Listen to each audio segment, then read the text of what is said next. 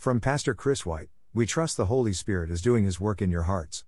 The Lord bless you all, have a beautiful joyful day. Que el Señor los bendiga.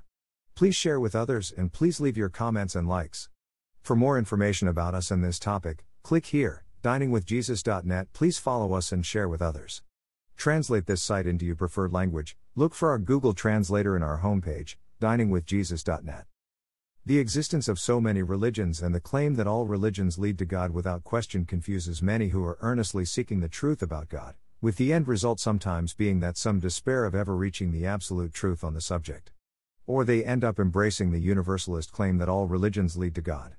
Of course, skeptics also point to the existence of so many religions as proof that either you cannot know God or that God simply does not exist. Romans 1:19-21 contains the biblical explanation for why there are so many religions. The truth of God is seen and known by every human being because God has made it so. Instead of accepting the truth about God and submitting to it, most human beings reject it and seek their own way to understand God. But this leads not to enlightenment regarding God, but to futility of thinking. Here is where we find the basis of the many religions. Many people do not want to believe in a God who demands righteousness and morality, so they invent a God who makes no such requirements. Many people do not want to believe in a God who declares it impossible for people to earn their own way to heaven. So they invent a God who accepts people into heaven if they have completed certain steps, followed certain rules, and or obeyed certain laws, at least to the best of their ability. Many people do not want a relationship with a God who is sovereign and omnipotent. So they imagine God as being more of a mystical force than a personal and sovereign ruler. The existence of so many religions is not an argument against God's existence or an argument that truth about God is not clear. Rather, the existence of so many religions is demonstration of humanity's rejection of the one true God. Mankind has replaced Him with gods that are more to their liking. This is a dangerous enterprise. The desire to recreate God in our own image comes from the sin nature within us, a nature that will eventually reap destruction. Galatians 6:7-8.